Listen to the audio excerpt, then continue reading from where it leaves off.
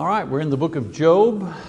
This is lesson number 2 in this series. The book of Job, faithful living in times of crisis. So it's not a stretch to try to apply what we've been talking about in Job to our own lives and the situation that many of us are facing personally, and also, as a group, as a nation, as a country. If this isn't a time of crisis, I don't know what is. This lesson tonight, we're going to talk about the characters in the book of Job, as well as various ways of outlining this book for proper study. So we're using the book of Job to guide us in an effort to live faithful lives while experiencing personal or national crisis. It's easy to be faithful, when you're on a smooth ride. It gets a little difficult when the ride gets bumpy. For some people, believe it or not, the greatest danger to their faith is when the ride is smooth. It's a smooth ride, there's no challenge, we're just coasting along, and that's when we get lazy, we get sloppy, we get careless with our faith, we let things go, we cut corners, But this is not that time. We definitely are in a time of crisis.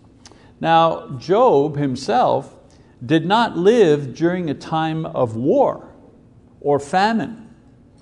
The type of social and national crisis that imposes hardship on the individual regardless of their personal circumstances. Job's crisis was personal. It was imposed on him through supernatural means, but it was experienced fully in a physical and emotional way. We'll find out as we study. He loses his wealth, his family, his health, his status in society. He loses everything. And he experiences that. Everything else around him just kept going on as normal. There was no war going on, but his life was the crisis. And so we said that the core of Job's book describes his reaction to unjust suffering. His reaction to unjust suffering. If you had to kind of boil it all down to about one sentence, I think that describes pretty much what is happening in this book. Basically, he was a good man who was subjected to what he believed to be undeserved suffering. He was a good man, and he didn't understand why he was suffering. And Job's dilemma lay in the fact that he believed the theology of the day, of that particular day, that taught that suffering was the direct result of personal sin.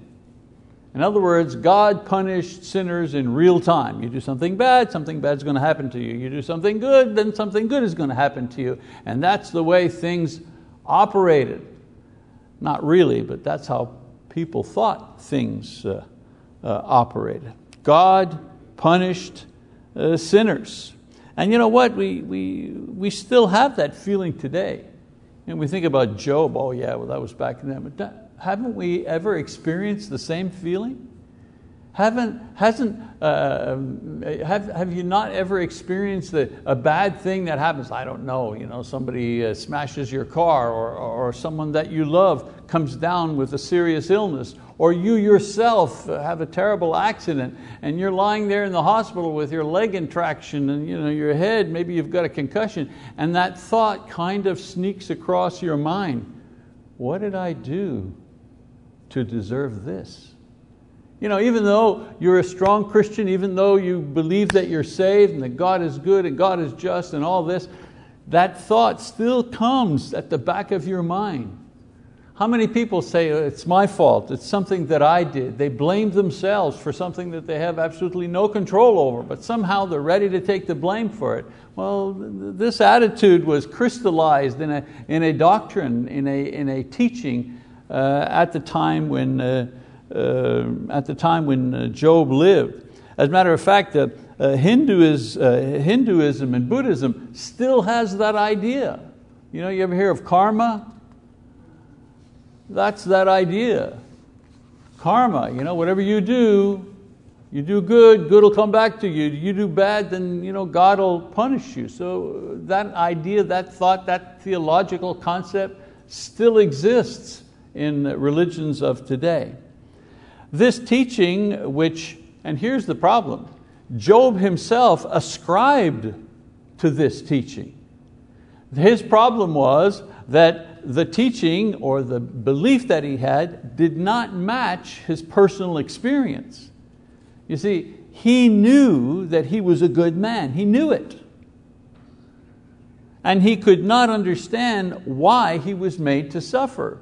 I mean, you know when you're doing okay. You know when you're acting properly according to your conscience. You know when you're doing, quote, good. You know when you're doing your best. Job knew this about himself. And he also knew that God was just. So he not only suffered, but he had no way to explain it, which added to the burden. You forget to turn off the stove and you leave, and the fire catches in your kitchen and it burns your house down. Well, you can say, well, how foolish of me. I should have checked. That was my fault. Yes. You can explain it. It's when you can't explain it, when you can't explain the suffering. And that was part of Job's dilemma. He couldn't explain what was happening to him. Add to this that his friends, each in turn, assumed that he was guilty of sin and had brought these calamities onto himself. And so Job experienced the loss of his final possession, and that was the respect and the sympathy of his friends during a time of extreme suffering. At least, that guy in the hospital with his leg up in traction and the bandages and the scrapes and cuts, at least his family is going to come. And his friends will come by and say, oh, you poor guy, I'm really sorry that happened to you. Is there anything I can do to help? And don't worry, it'll all be okay. You get that kind of loving when something like that happens, but not Job. His friends come along and their only goal is to tell him that he is wrong, that you must have done something wrong. You talk like that to a little child sometimes, right? Something bad happens and you say, well, you must have done something wrong. Well, that was their attitude with him. You must have done something really terrible to have all of these bad things happen to you. And so with this summary in mind, we will examine the various characters in Job's story and perhaps an outline of the book that we will use in this study, but also a couple of other type of outlines so that you'll know that there's more than one way to chop up this particular material. All right, so it's good to have an outline, because with an outline you can see both the big picture and the small picture at the same time. You always have your eye on your outline because you know where you're going as you study the book. So let's talk about the characters here. The book of Job could easily be staged as a play. When I read Job, in my mind's eye, I imagine this could be a play. I mean, there's no army scenes or battle scenes where you have armies. There's not a lot of movement. It's mostly dialogue between two individuals or more. So I can almost see it as a play. I'm even surprised they haven't made a play out of it. Maybe they have and I haven't noticed. But anyways, most of the action revolves around the dialogues between two main characters, either Job and God, and the dialogues that they have, God with the devil, and then at the end, God and Job, and then Job with his wife, and then Job with his three friends, and then a fourth friend that comes and chimes in his opinion near the end of the book. And of course, the book also includes Job's responses to his wife, to his friends, to God. So we begin with the main character, and the main character, of course, is Job himself. He was a wealthy patriarch with a large family who lived in the land of Uz, modern-day Saudi Arabia. Many think during the time of the patriarchs, We know, remember last week I said there's always this argument, was he a real person or not? How do we know? Well, I believe he is a figure of history, a true person, because he's mentioned along with Noah and Daniel in the book of Ezekiel.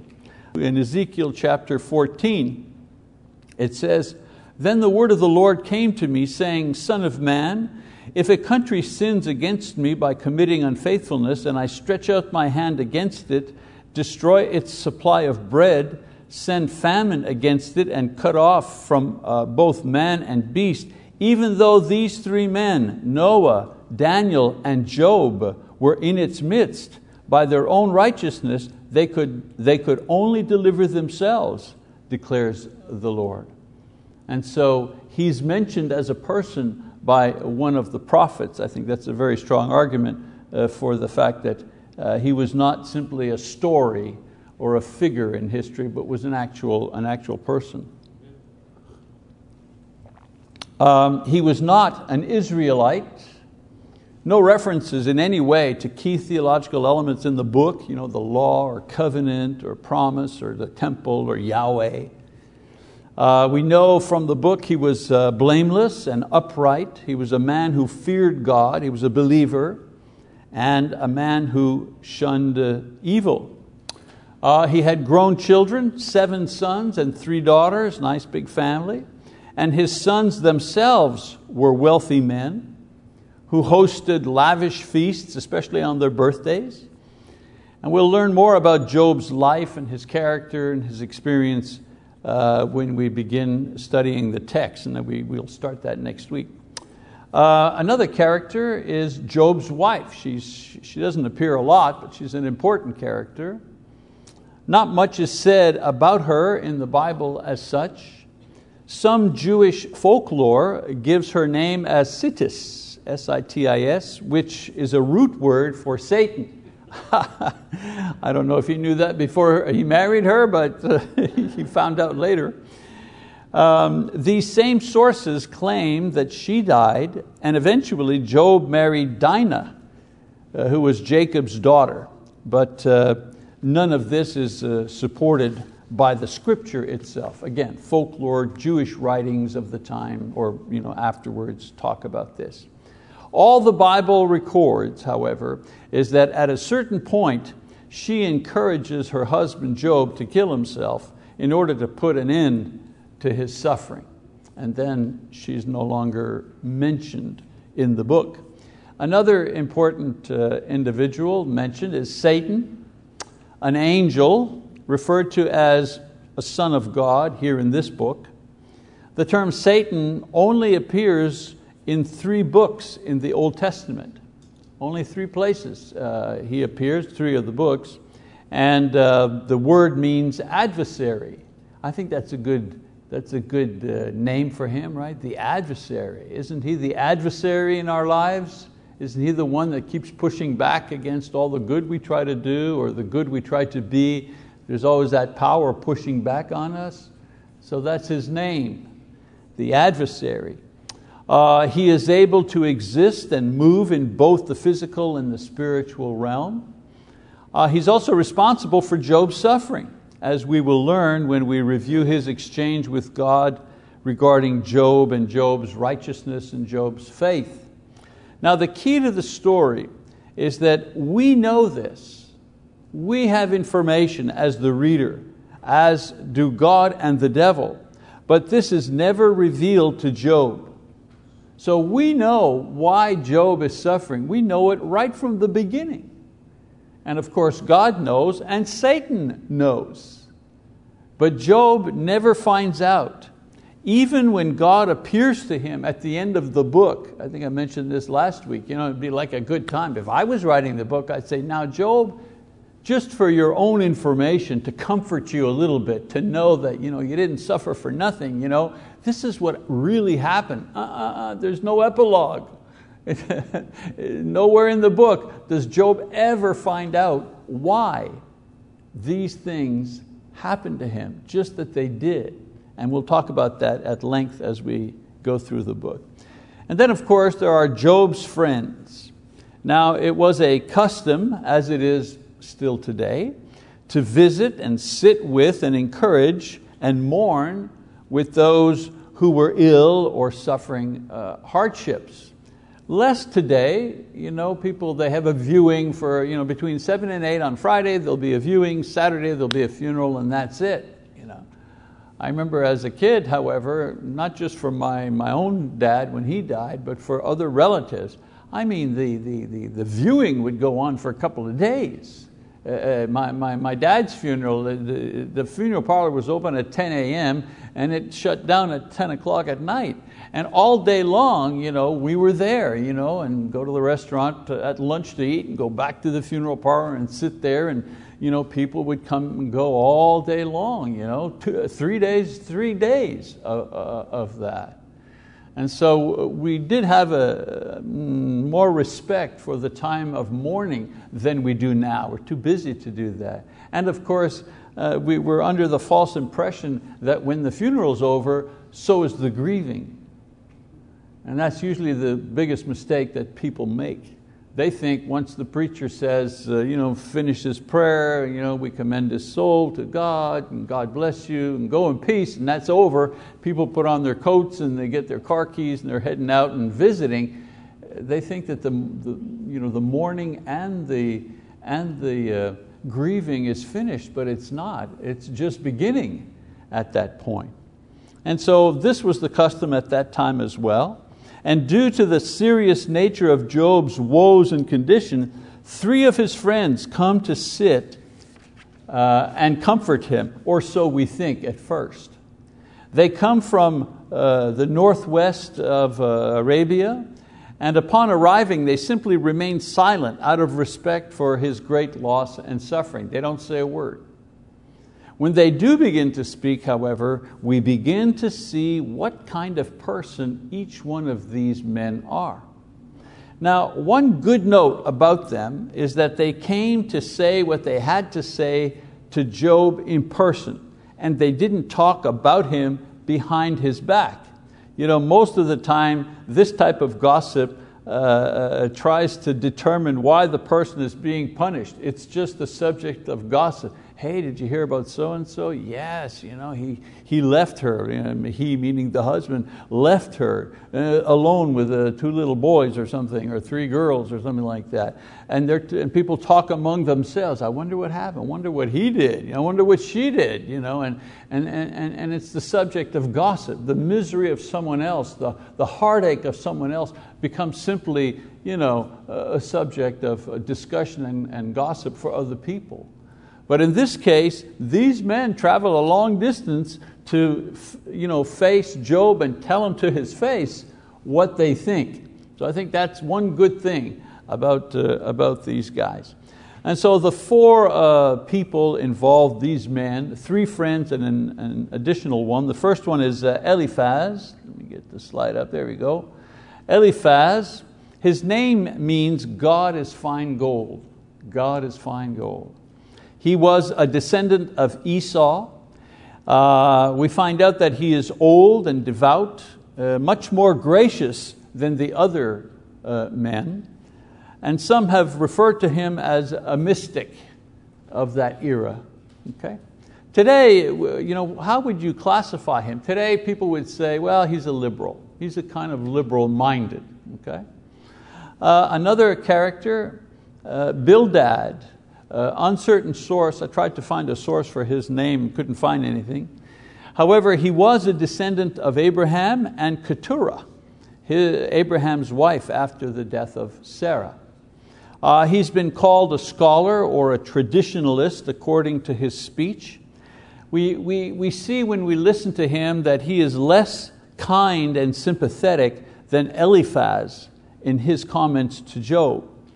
And in the dialogue, Bildad, he stands for a rigid authoritarianism. Okay? Today we would say, well, he's a conservative. He would be the conservative one of the 3. And then there's Zophar. Zophar. I always like to say so far, so good in this lesson. Zophar, his name means a male goat. How'd you like that name? A male goat. and his style reflects his name. He is dogmatic, he is impetuous, he is intolerant, he was wise in his own eyes, he was unmoving, he was judgmental. Today we'd say, well, he's legalistic. That's pretty much how we describe him. I'm wrong, I'm right, you're wrong, and if you don't agree with me, well then you can't be part of me, because I know everything. And this Zophar was very much like that. And then we have Elihu. Elihu isn't part of the three. He was a kind of a bystander, minding his business and waiting to speak till the other ones spoke. He was the youngest of the four, and as I said, he waited until everyone spoke before he speaks. In his speeches, he doesn't actually add anything new to the arguments. However, he does rebuke the three and repeats their arguments and finishes by correcting two of Job's erroneous points. One, that God is unjust somehow. Job was floating this idea in his arguments, that somehow the answer is God's made a mistake, He's unjust. No way this could be happening to me.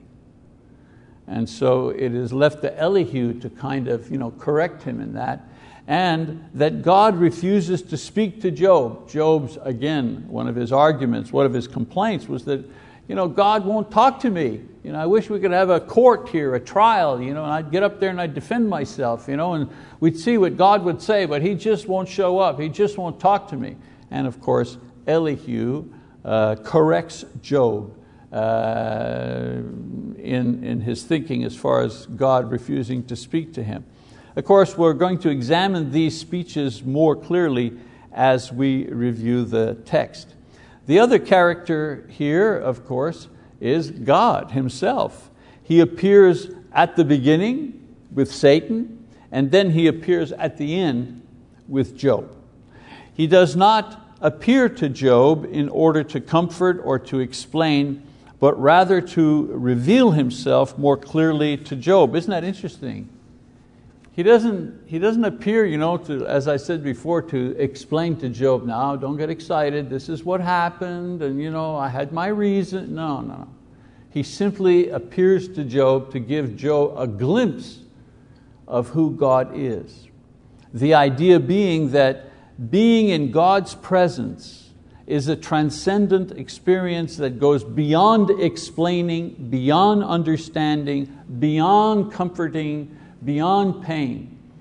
Being in the presence of God eclipses every other feeling, every other thought. This is a little away from what we're talking about, but Lise and I often discuss the idea of heaven, and have you never had that discussion? Will we know each other in heaven? And what kind of relationship will we have in heaven? Will we remember stuff? Will we regret things that we've done? Will we be sorry that we don't see a certain person there? And the idea that we get from Job and other places, but especially in Job, is that being in the presence of God is an all-consuming experience. There's no room for remembering what happened on earth. There's no other consideration. Just being in the presence of God takes up all of what you have. Okay? And we see that when we get to that part. In the end, of course, Job gets to have a clearer, crisper vision of the true and living God, and this in itself is enough. It's more than enough. No need anymore for answers, no smoothing over of feelings. I have been in the presence of God, and now I exist on another plane. I'm on another plane. Okay? I'm no longer the same person as I was before.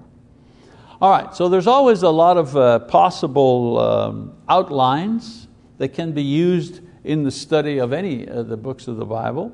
The difference between the variations are usually based on the specific focus or the approach that the teacher wants to use in studying the material. For example, in a basic study model where you are introducing the book to those not familiar with it, and I'm taking somewhat this approach with you, thinking that most people here know about the book of Job. Some of you may have even taught the book of Job, but I'm assuming everybody knows in general the story of Job. That's why I'm kind of reviewing all of that before we begin the actual textual study. But a lot of times if you're teaching people who are just beginning, you use an overview kind of an outline. And I've got a copy of one here, just want to show you. This one is by Warren Wiersbe. He's an American writer and speaker and theologian, written a lot of books.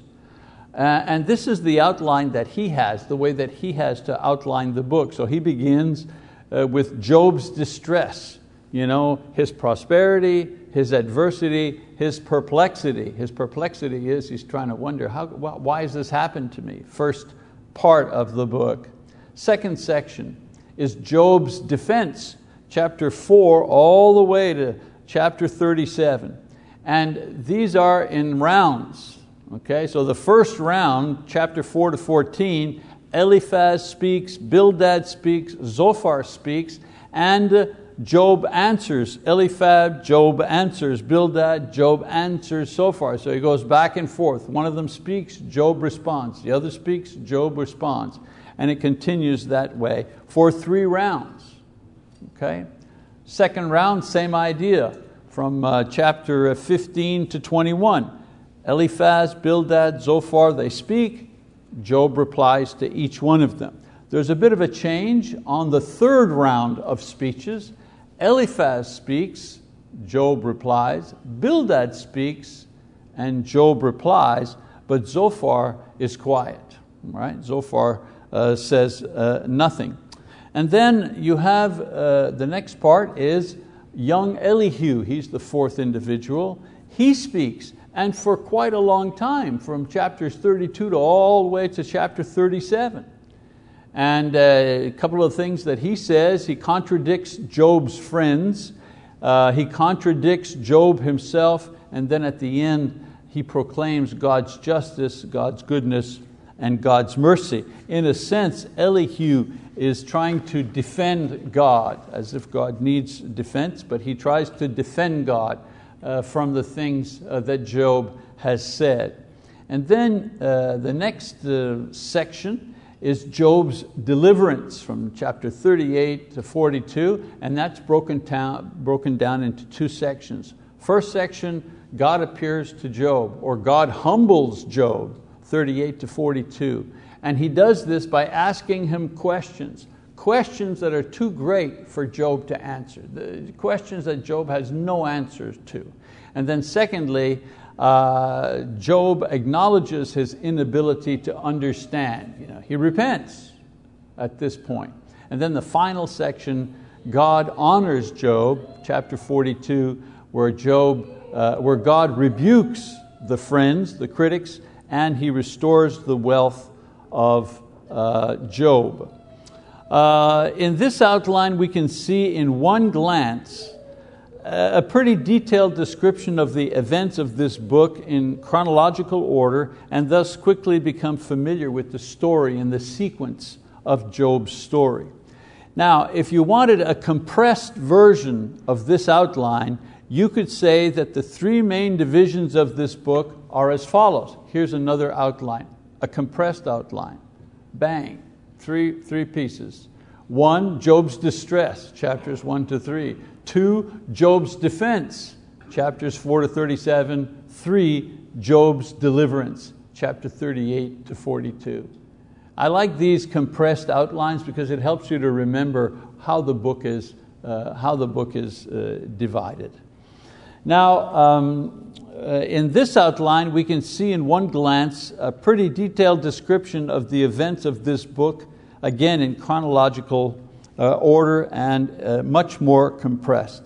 So having these type of outlines helps teachers and students not get lost in the poetry and the details when studying the book They help provide context as you examine it more closely. And you might be wondering, man, he sure has taken a lot of time to get to the text. A whole lesson just for the critical introduction, when was it written, who was it written by, and so on and so forth. And now a complete other lesson talking about just the characters, talking about the various types of outlines. And I'm doing this because when you get to the text, the poetry is so thick, so repetitious in certain terms, that you get lost in the story because it kind of all sounds the same from chapter to chapter. Are they saying the same thing? And so when you have your eye on the outline, you can kind of stay with the author, you can stay with the story, you can stay with the lesson. All right?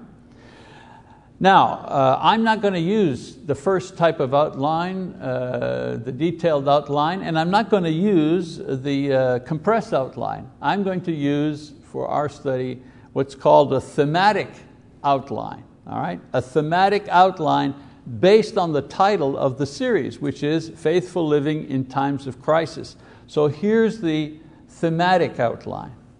Okay? So there's the book of Job, Faithful Living in Times of Crisis. So the physical crisis.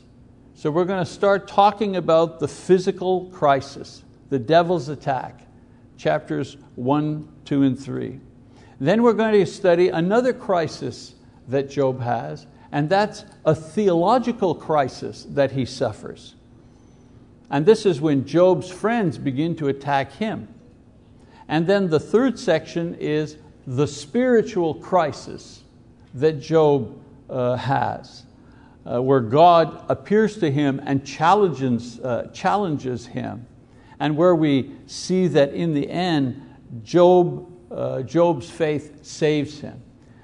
So this is our outline. We're going to be studying this book using this outline here, and I think this will help you to stay with the story. And I think also it'll give meaning to what is happening from chapter to chapter. Okay? So this outline assumes that the student is familiar with the story and character, so that the focus of teaching can be on the attempt to answer the question, how does one maintain faith in a situation or a period of time where there doesn't seem to be any satisfying answers or any type of cosmic fairness? How do you do that? I can deal with something. I drive too fast, I have a crash, I break my leg. I can piece that together. Makes sense to me. But that a child dies of leukemia, that's hard to make sense of. That a good woman who serves the Lord, who serves her family, who serves her husband, who brings joy to wherever she is, falls ill and is non-functional for many, many years, bedridden, and then dies a difficult death. How do you make sense of something like that? How do you make sense of something like that? I mean, you can't help but say, it's just not fair. How come there's some women who have 3 or 4 kids, not married, not trying to have a family, but whoops, 3 or 4 kids, and whatever, some go off to adoption and others go there. And then there are these other women who would give anything to have a child and to raise that child in a Christian home and to give that child the best life that child could have, but she can't have any babies. I mean, where's the fairness of that? How does that work? How do you manage to maintain your faith? How do you manage to maintain the joy of your faith when you have to suffer that type of crisis in your life? And I think the book of Job will help us to grapple with these type of crises when they happen in our lives. All right, so in our next session, we're going to be looking at the text, hooray, of the book, and we're going to be using this particular outline and approach to familiarize ourselves with this book and answer that many other questions come up because of the book of Job. So I'm going to give you an assignment again, a reminder, to read Job chapter 1 to 3. And this time we'll actually begin with the text next week and make our way through to the end. All right, so that's the second introductory lesson to this book. That's it for tonight. Thank you very much for your attention.